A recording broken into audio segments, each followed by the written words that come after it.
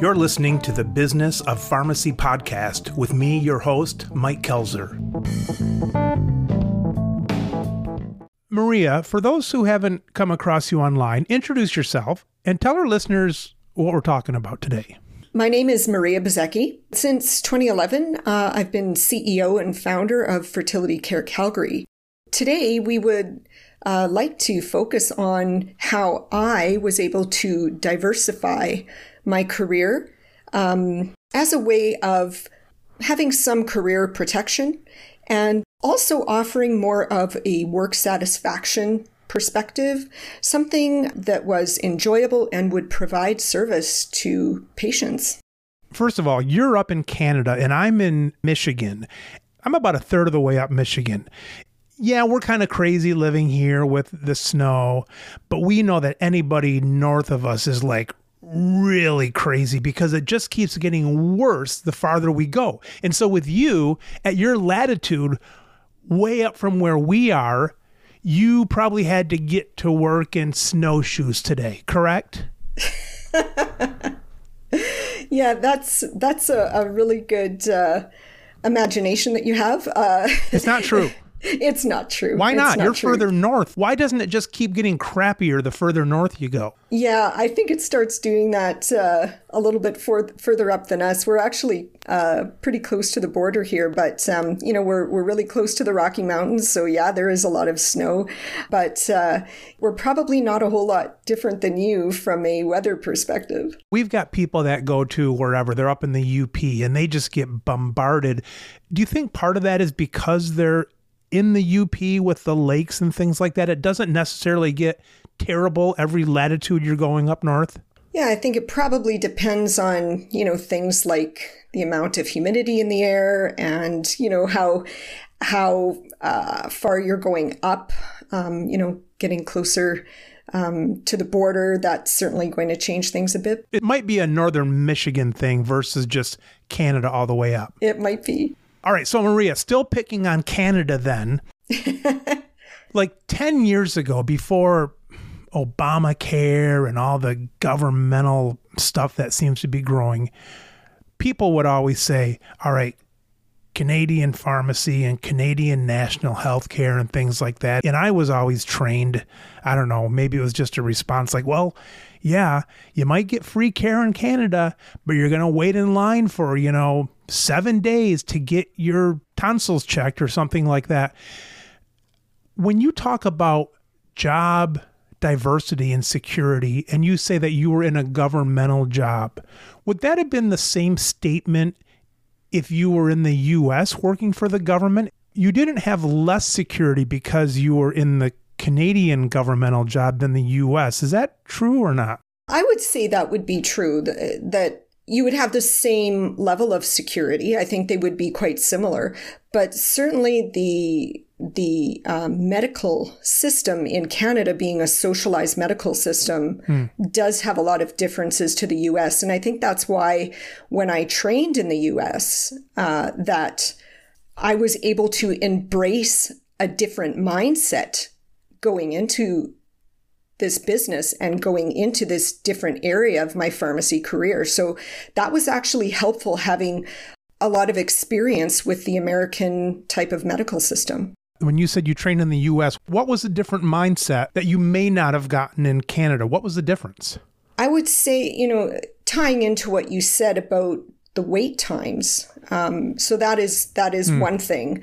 And being there for patients in a very timely manner. So approaching a problem, evaluating, getting treatment going in a very timely manner for patients is something that is, I think, very different in the American system.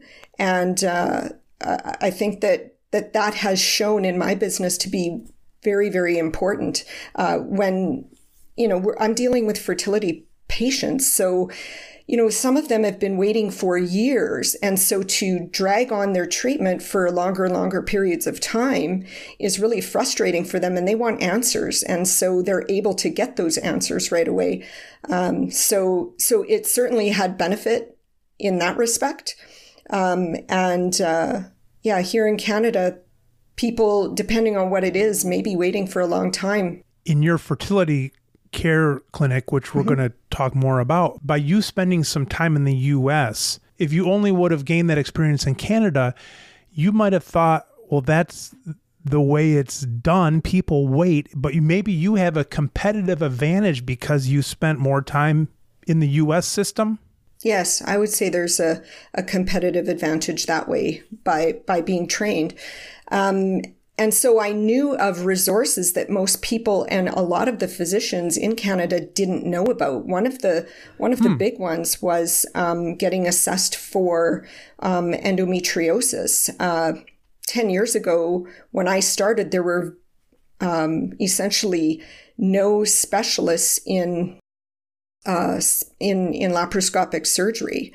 And the OBGYN who had trained me was one of the world's leading experts in endometriosis surgery. So having that understanding and knowledge under my belt made a huge difference. And I was able to point people in the right direction right from the start, instead of, waiting to come up with the answer from other healthcare providers that they were seeing. So yeah, it made a big difference.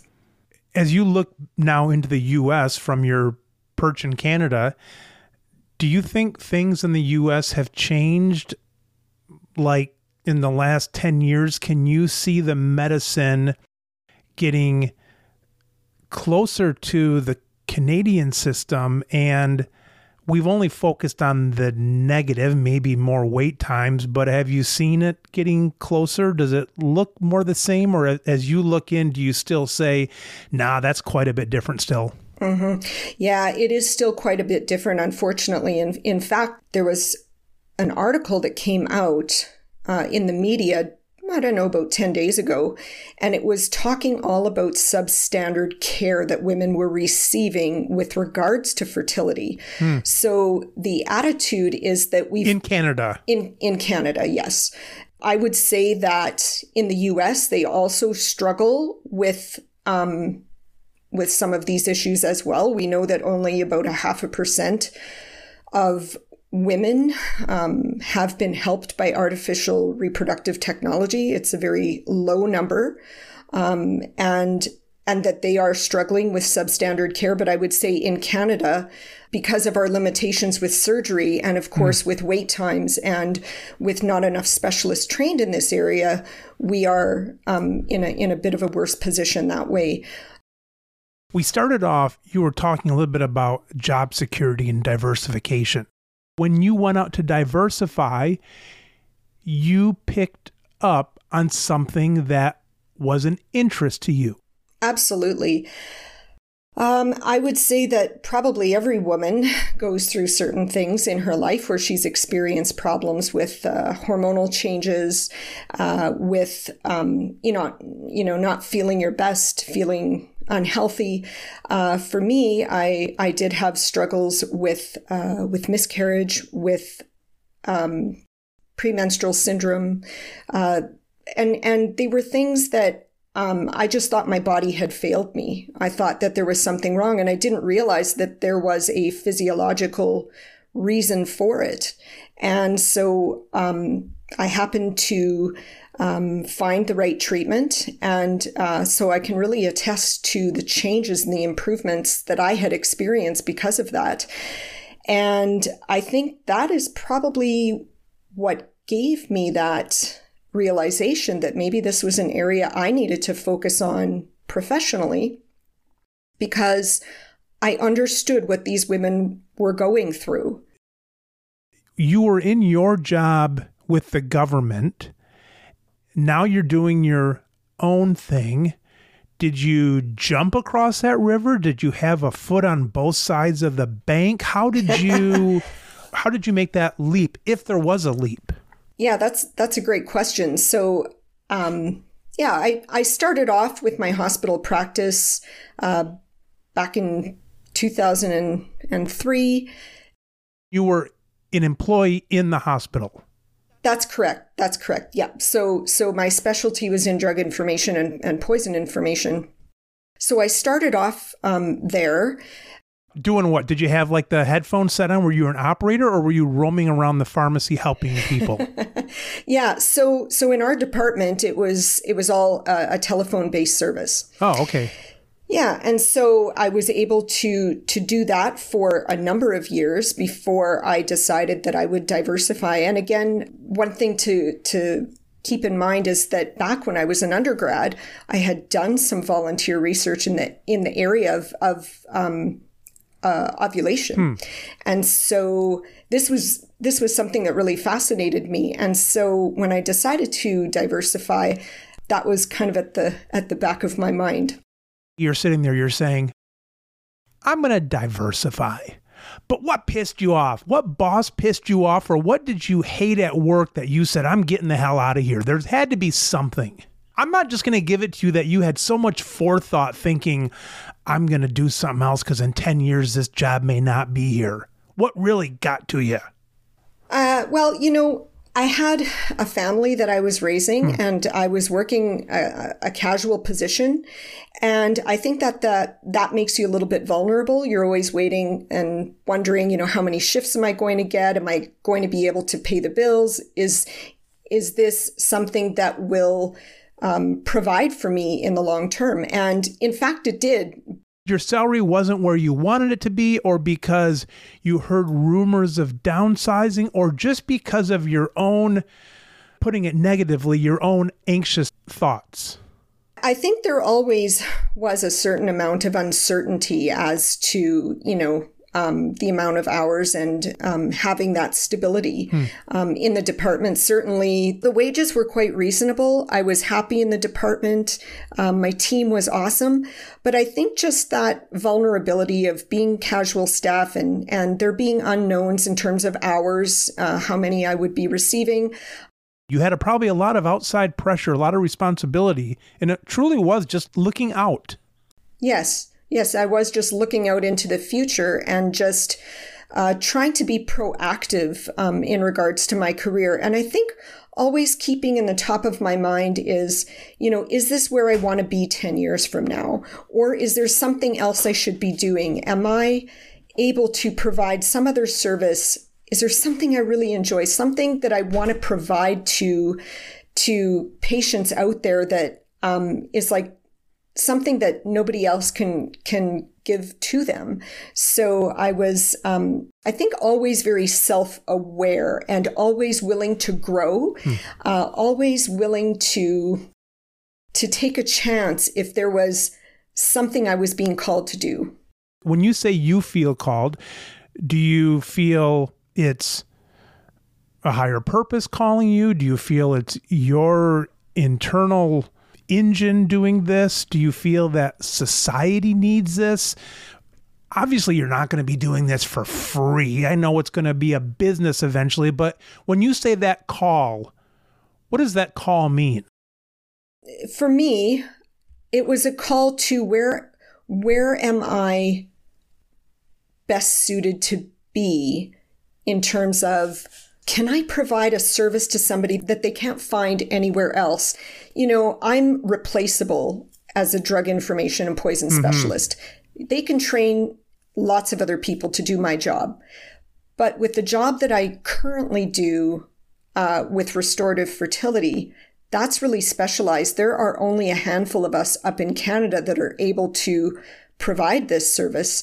And so I just felt like I would be letting women down if I didn't take it on in a much larger way. And so I think that's why I took the leap.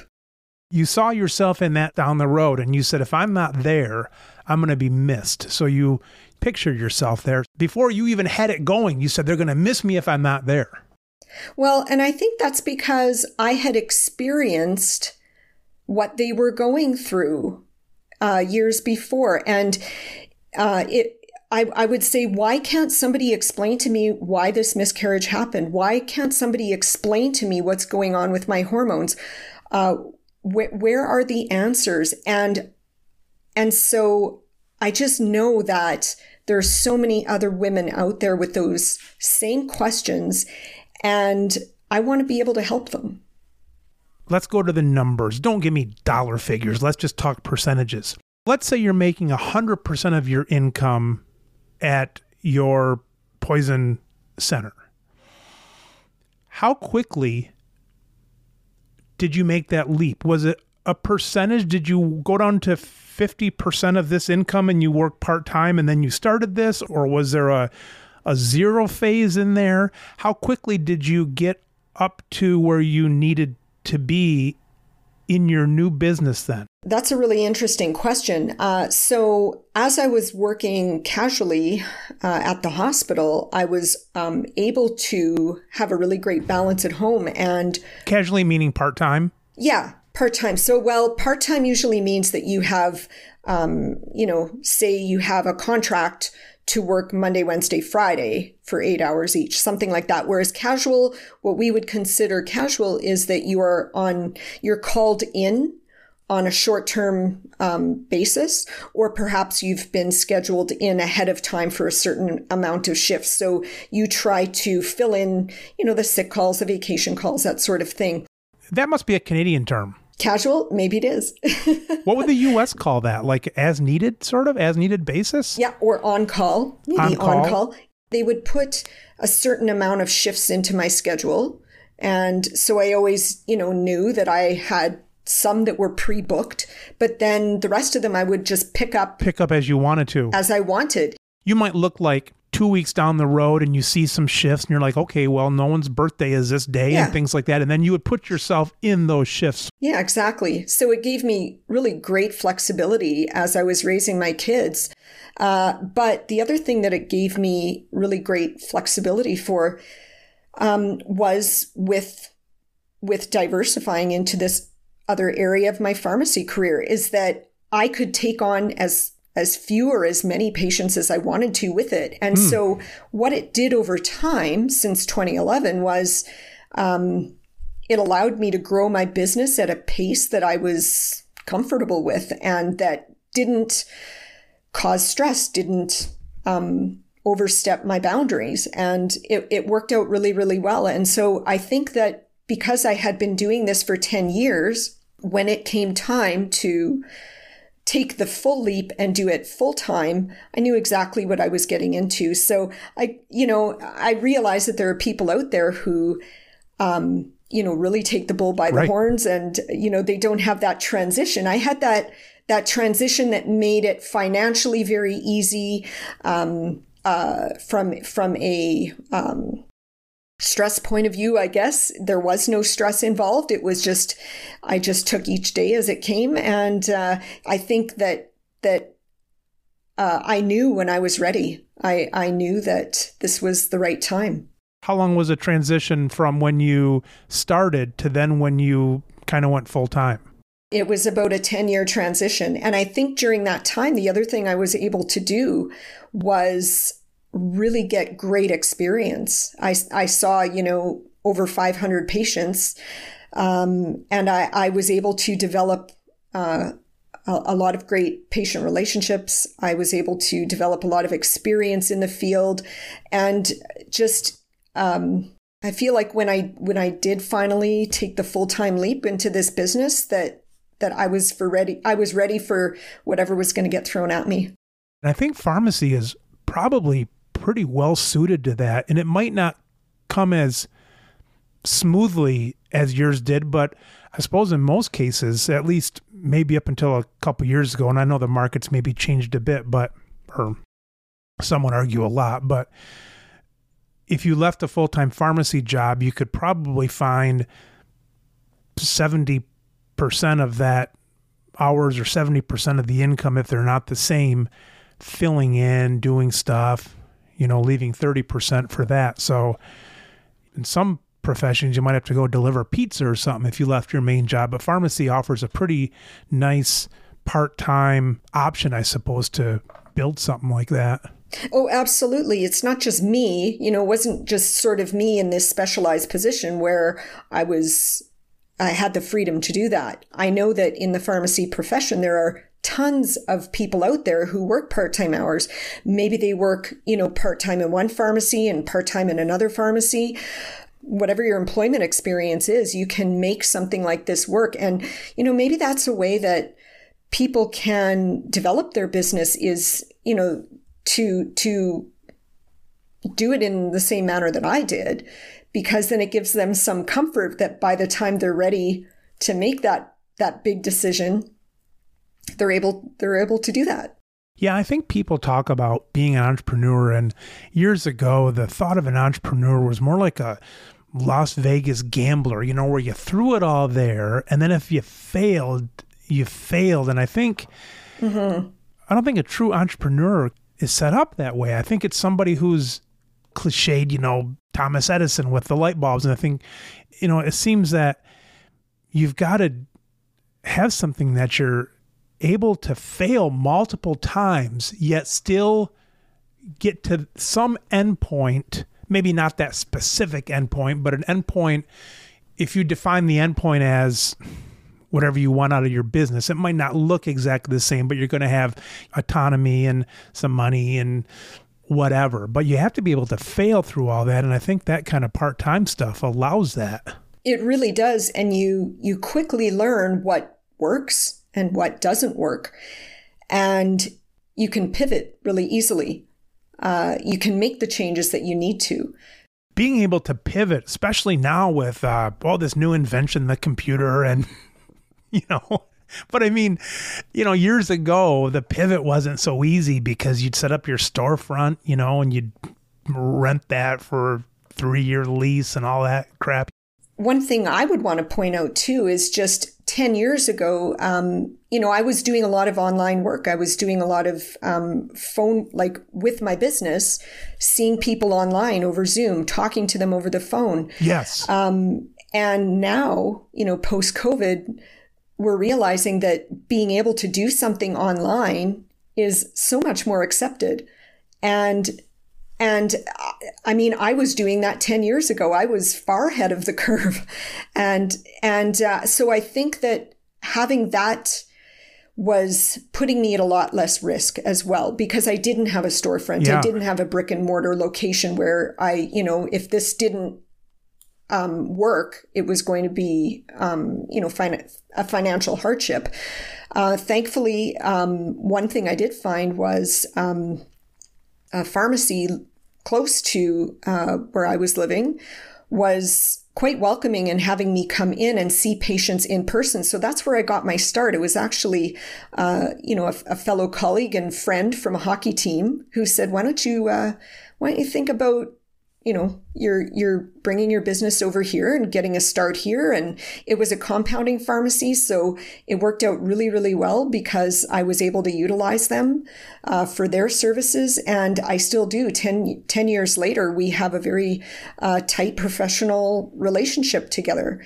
So, I think the online opportunities that are out there are all the more reason why pharmacists can start thinking of opportunities that can work for them. Online stuff. Some people saw it as cool, but some people maybe saw it as a cheap way out. Why isn't this guy hopping on an airplane like his competitor did to come see me? And then within like a year, that flipped to saying that out of the goodness of your heart, you're going to do something on video versus killing us in person kind of thing.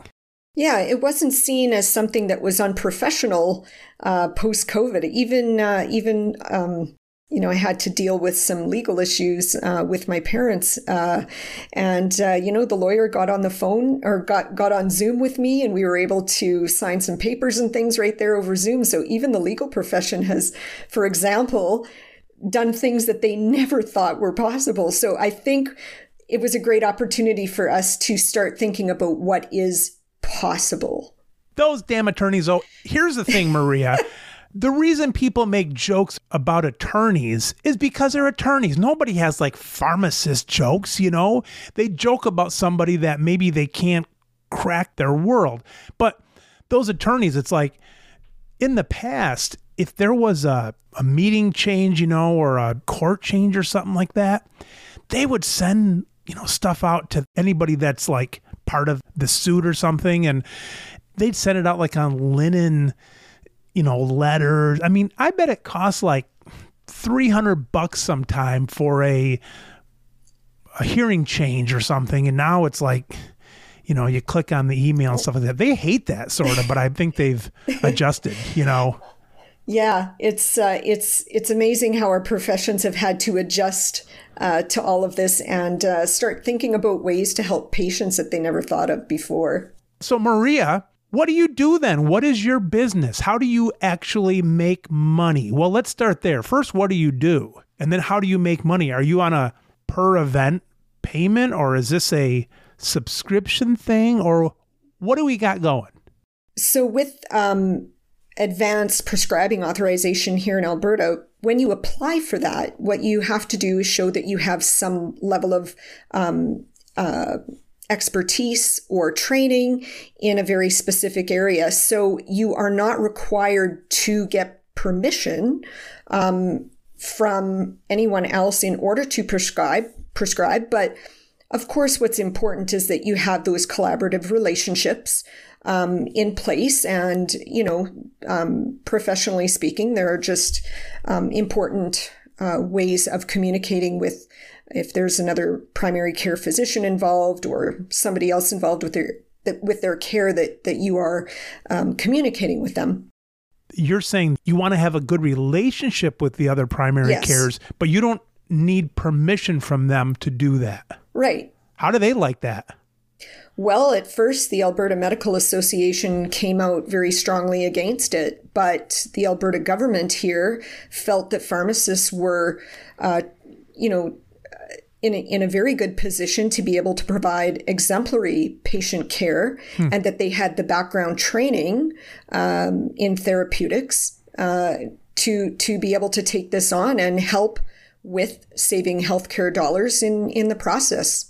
So Maria, when you go and you say, all right, I'm pretty good at this, it sounds like you don't need an official thing. You're just kind of giving them your pile of knowledge. You say, I think I have it. And then you say, I think I'm going to do these 10 medicines. There's nothing official there. You basically do it until they tell you to stop.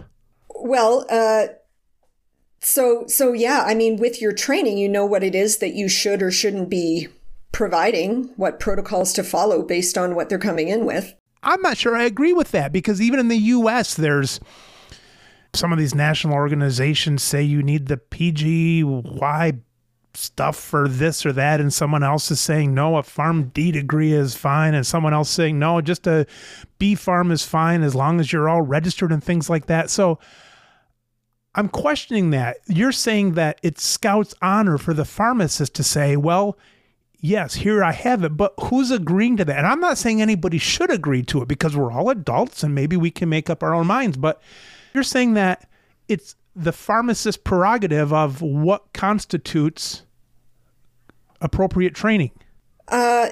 Well, the pharmacy college would be looking at, what specific training do you have that would allow you to be able to prescribe in that specific area? So then you do have to prove your credentials and show that you are competent. Only afterwards? Only if you get in trouble? Only if you take it too far? Here's what I mean, Maria. So you say, I want to dispense these 10 medicines that the U.S. can't, but you're saying, I want to dispense these 10 medicines. Yes. Is there a certain certificate in that lane that you get? Or are you just saying, no, I've read enough books, I've studied it, I took some of my own self-appointed classes, I'm good enough? Or is there a very specific credential you have to get? Well, they don't ask for you to have a very specific credential. Like, they wouldn't set out criteria, you need to have this, this, and this. But certainly when you apply for that authorization, you would have to show what it is you have. You're applying for it, and then they make a decision based on what you've shown them. Yes. Gotcha. Yes, exactly. And then do they authorize a certain menu of prescriptions, or is that kind of touchy-feely? What they do say is that you should always feel competent in your area of prescribing. So, for example, would I feel comfortable, providing anticoagulant therapy to somebody? No. Would I want to start seeing a patient for cardiovascular related issues or prescribing insulin to somebody? No. So that is not within my area of competency. So I would never prescribe in that area. That would actually be quite dangerous, and it would be irresponsible of me professionally. So what the college does is they do leave it up to you as a pharmacist to say how comfortable, how competent am I in this area? And if I don't feel confident or competent, then I shouldn't be doing that at all. So I think that when I first got started in this whole field, it was why I took my training through a very specialized program in the U.S. in Omaha, Nebraska, under an obstetrician and gynecologist who is a fertility specialist and surgeon, and who has been training physicians, pharmacists, and nurse practitioners in the U.S. for the last 40 years. And so I felt that when I had that training under my belt, that I felt very, very confident, very competent in the area that I would be providing service.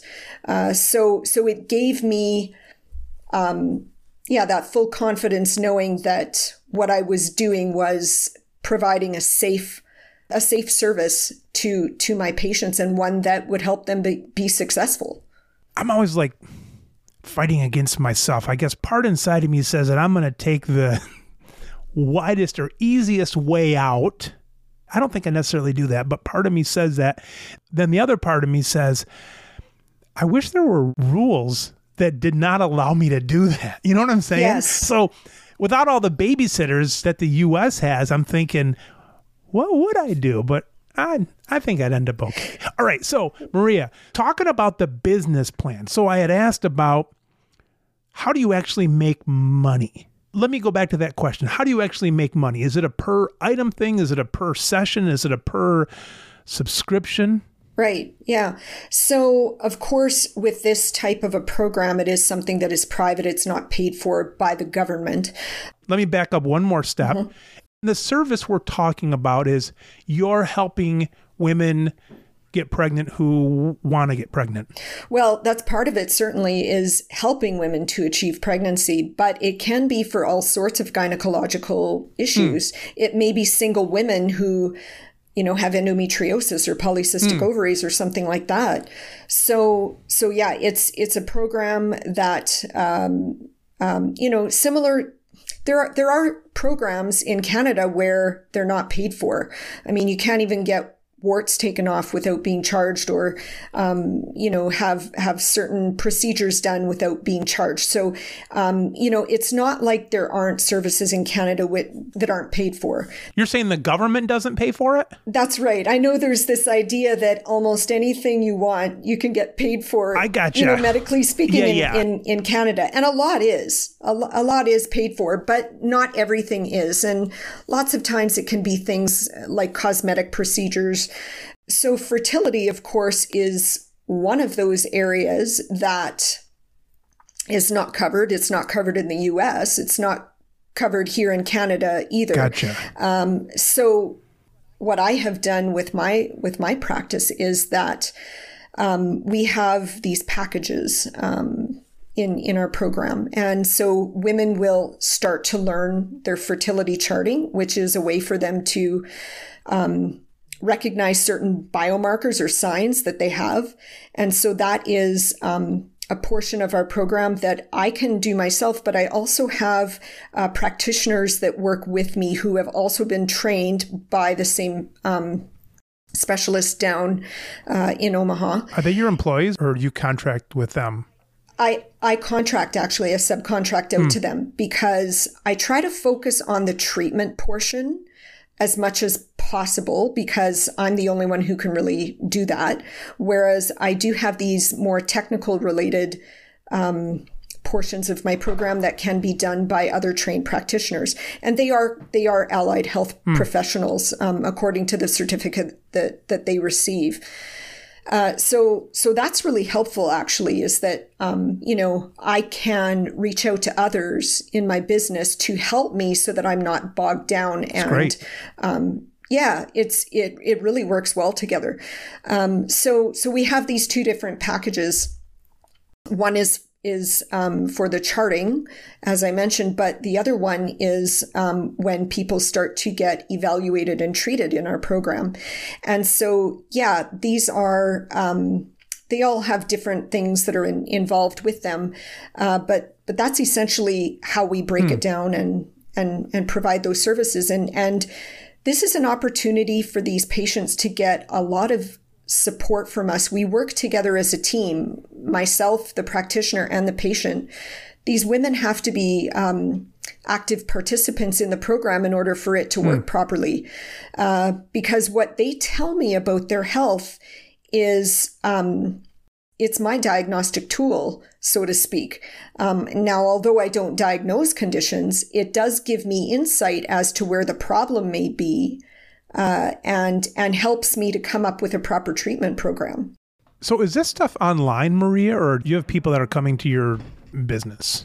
Prior to COVID, I had people seeing me at the clinic that I had set up in a local pharmacy. That's right. We talked about that pharmacy there. Yeah. But I would even say, I would say the first 5 years, I was seeing 50% of my patients online, 50% in clinic. But then as COVID hit, I started to do 100% online. And that's what it has been ever since. And it's worked out really quite well. I mean, they're happy that they don't have to go in, and I'm happy I don't have to go in. It actually gives me more time to dedicate to what I'm doing, rather than, having to go drive somewhere. Do you have any employees yourself? Yes. Well, during the summer, I had a summer student. It was actually my daughter who had learned part of the business. So that was quite nice. Yeah. And so she had provided me help with that. But also, as I mentioned, I have these 6 practitioners here in Canada who work with me that I am able to subcontract out to. I have, the ability to really branch out and use way more practitioners. There are practitioners in the US I can reach out to, and other practitioners within Canada. And the reason for that is that we are all trained in the same standardized education program. And so it gives that flexibility, I think, like no other training. So it has really benefited me. Out of the stuff that you're doing then, it sounds like a lot of it's very efficient. A lot of it's online. Where do you see a seam breaking, if it's going to break, with your day-to-day stuff? Eventually, will you bring in computer people or accounting people or marketing people? Because right now, I imagine you don't have a big staff sitting there doing all those things. Those things have always crossed my mind. And of course, when you're in business, you're thinking differently. You're thinking about your brand. You're thinking, if I bite off more than I can chew, I don't want my service to suffer. I don't want my brand to suffer.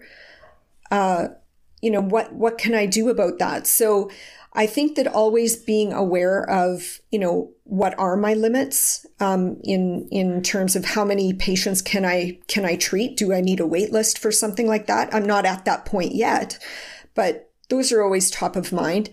Also, one thing that is a possibility is branching out and providing more and more of the charting services outside of Canada, because I can tap into so many of the practitioners that are in the US already and at least get that ball rolling for women and get them starting on that charting process. Whereas in the US, we are not limited by the number of trained pharmacists, physicians, or nurses who are trained in this area of fertility restoration. There's a lot more access down in the US. So, it's given me pause for reflection on all of that. But I think that always keeping in mind that service that you provide to others, you have to keep that at top of mind. 10 years ago, you said you were going to look out and think about diversifying and protecting your future and so on. As you now look out 1 year or 3 years or 5 years, Have you accomplished that? And do you still have that inside of you to say, no, I've got to keep diversifying? Or is there a point where you say, no, I did the diversifying. Now I actually have to complete this circle? I think that I found where I need to be.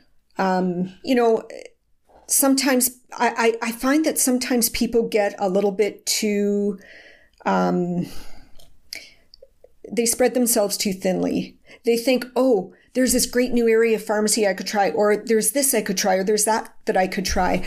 But I think for me, I found the area that I really love and that I'm doing really well in, and people are very happy with the service that I provide. And so I don't see myself going into another area. I've found my calling in the pharmacy profession, I believe. But I do see out there that there are so many different options for pharmacists. I know there's all sorts of opportunities, and the sky's the limit that way, but you really have to find where you are best suited and where you're happiest. If you right now were talking to a bunch of pharmacists who are in the field for 10 years and they're saying, hey, I like what I'm hearing from Maria about diversifying and so on. Assuming that they're going to do that, follow their heart, what tangible advice would you give them for the next step? And let's say it's based on something like they want to do like you did, as far as an efficient business and maybe a computer-based business and maybe somewhat of a consulting-based business. Would they just copy exactly what you've done, or what other advice would you give them to maybe do something similar that you did, but let's say not in the fertility space? Mm-hmm. Yeah. In fact, it was something that had been brought to my attention by a colleague of mine as well. She had thought that I was doing something really fantastic, and she had an interest herself in it. And I said, when you're ready to make that leap, start just thinking about all of the different areas. Research, just spend a lot of time researching on all of the different opportunities that are out there. You might find something that is really interesting to you outside of what I'm doing with fertility.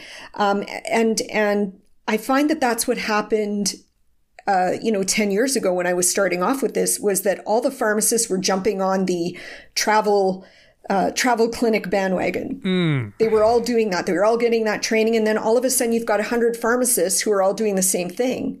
Too many. And because they're not limited to their local brick and mortar, all of a sudden you've got 100 pharmacists that are trying to serve the same population across the country, basically. Exactly. So they're all competing with one another. Yeah. And I just think that it's sort of caterpillar thinking in a way, that you're just sort of doing whatever everybody else is doing. And really, you have to find your own path into something that you want to do. And, you'll be surprised once you start looking what you might find. And so I think just spending that time with yourself, really researching, is the first step.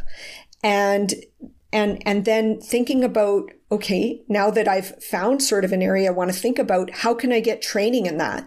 Because you don't want to go into a training program where you're doing a weekend course and then, trying to provide service to patients. You may not be able to come through, and they may not have that success. So I would say that making sure that you can get the proper training, that you are very competent and qualified to do what you are doing. That's more of a medical training, not necessarily focused on the business yet. Yeah.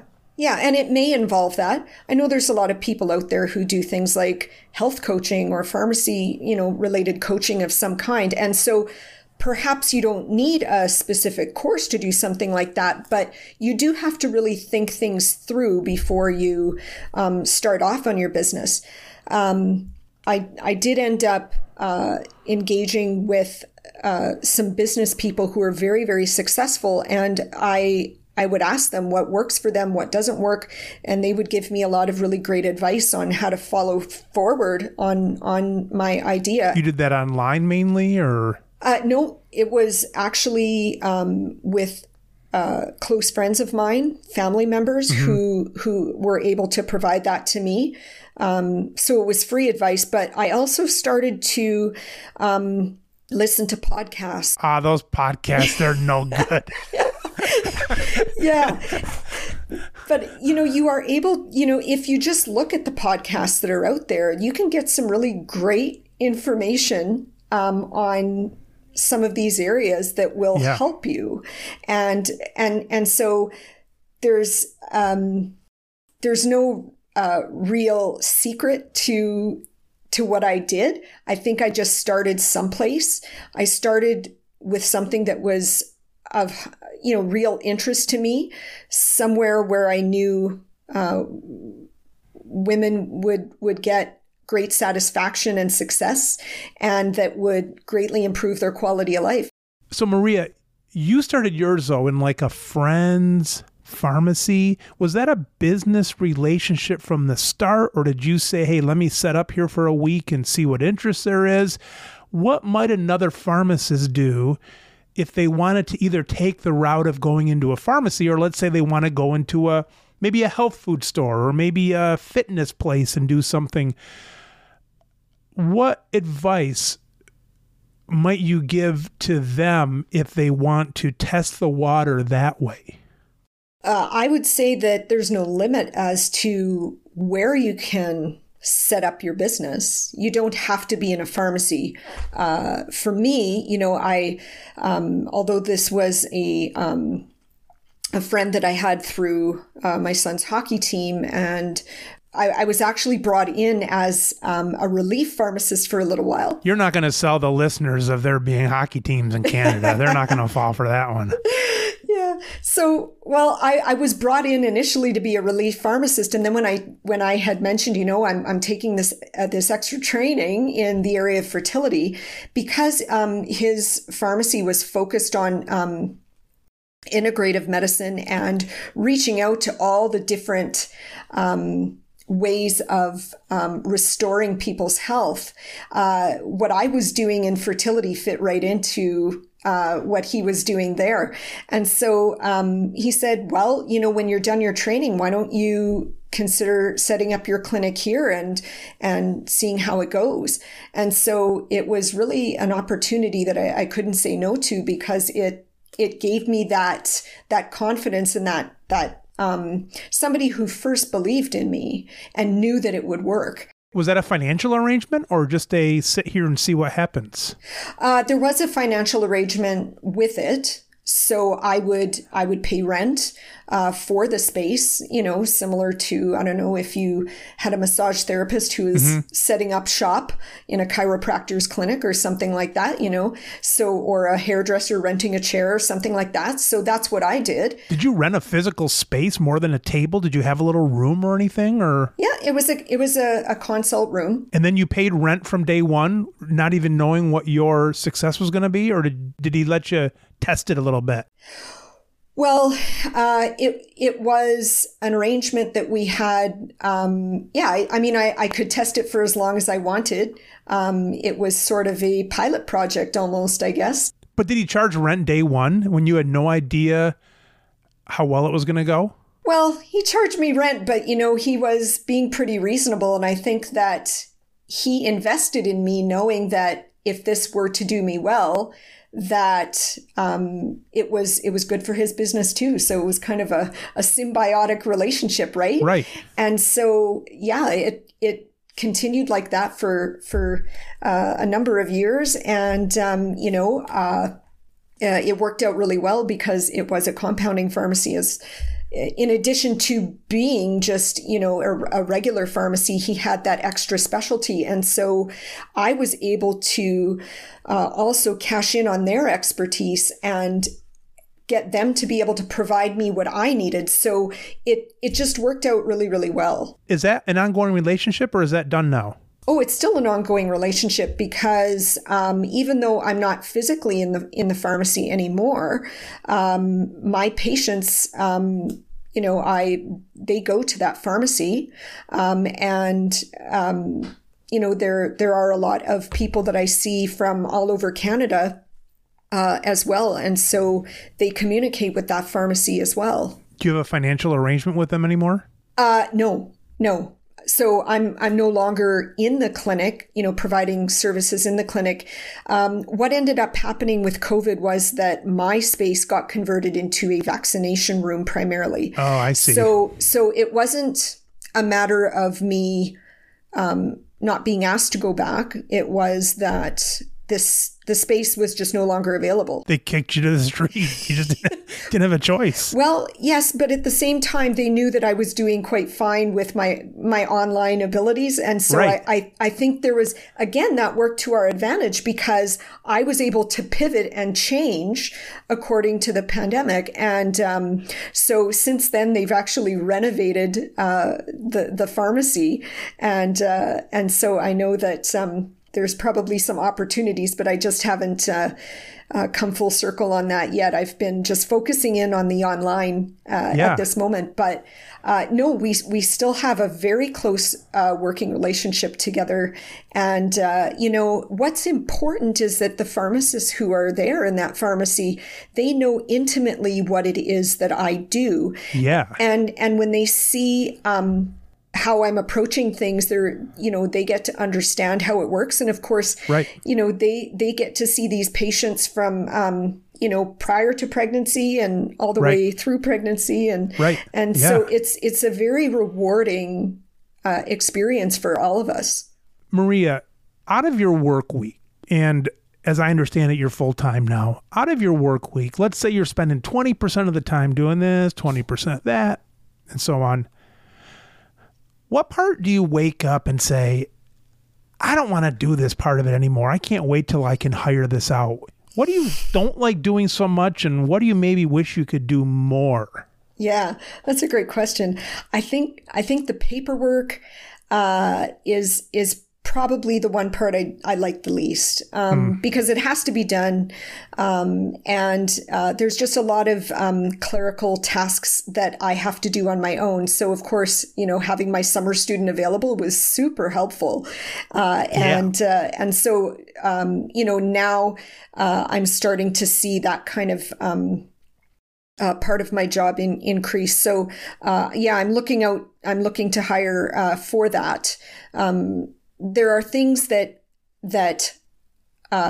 should be hired out for that are not good use of my time. That comes. It does.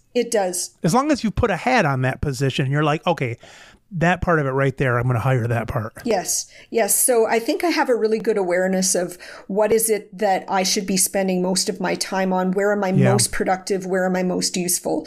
And so that is always an ongoing, I think, discussion. And you can't be afraid to ask for help. You can't be afraid to hire people to do those sorts of things. Mm-hmm. Because I think that one of the things that really gets in the way of success is trying to do it all yourself.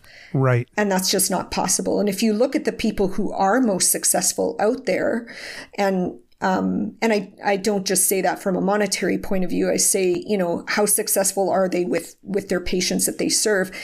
They are people who are reaching out to others to do certain things. And as I mentioned, with the fertility charting component of this program, I am very, very fortunate in that I have such a great team to work with who are always able to take on that extra work for me.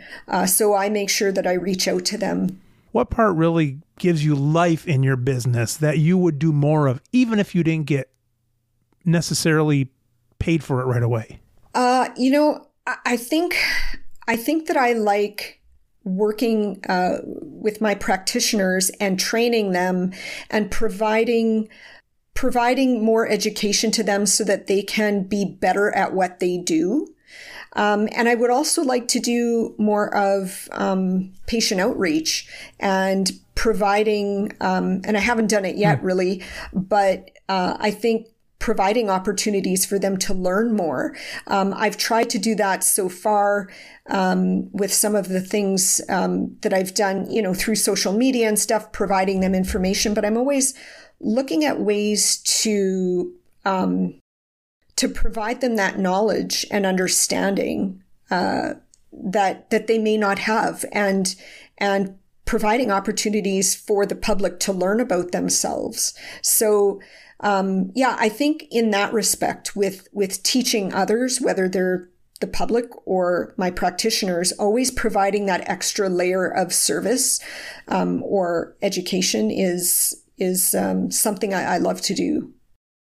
If someone said to you, Maria, what do you have to do to give yourself the most stability as a provider, let's say, to yourself and your family and so on? Would you be able to just follow that route of saying you keep doing what you love to do, or would you have to do something else to give yourself the most security? We already talked about that it wouldn't be necessarily diversifying because that can actually thin yourself out more. What actions do you see yourself responsible for in the business to ensure yourself to be a provider 10 years from now, financial provider? Yeah, I think that for me, I was greatly successful when I went online. I didn't open up a website, if you can believe it, until this March. It's a nice website too. Oh, thank you very much. I had it professionally done, and I knew that when I was going to do it, it was going to be done professionally. I did not want to do the GoDaddy website thing on my own. And so when I made that decision to go full time earlier this year, that was the first thing on my mind, because I knew I had to get visible. I had to get out there. And I think probably visibility is going to be the biggest thing moving forward. But you don't want to just be visible. You also, a reason why I was successful for the first 10 years was because of the brand and because of what level of service I was providing to others, the trust that I was able to provide with patients, that human connection, listening to people about what their concerns were, because they weren't being listened to. They weren't being validated. Somebody was able to do that. And so what this led to was, word of mouth. And so I think that as I move on, 5 to 10 years from now, as you said, how do I provide that stability, is ensuring that I do make myself visible, that I do get out there and show myself, whether it's through social media or continuing on with my website and getting that, but always being aware that the most important person is the person who's coming to see me, and always maintaining that level of care that I started off with on day one. So many businesses, I think they start off so successfully at the beginning because they go that extra mile. They provide that great level of service. And then as it goes on, it starts to water down, and maybe you've got, something has changed. You become too busy.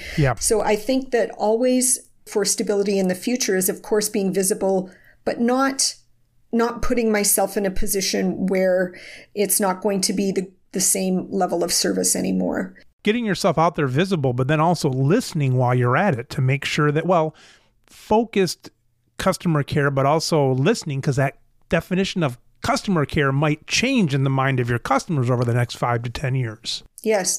And, medically speaking, there can be a lot of things that will change in 5 to 10 years. So always, I think, keeping up on what are the changes, what are the improvements, what are the options available for these people.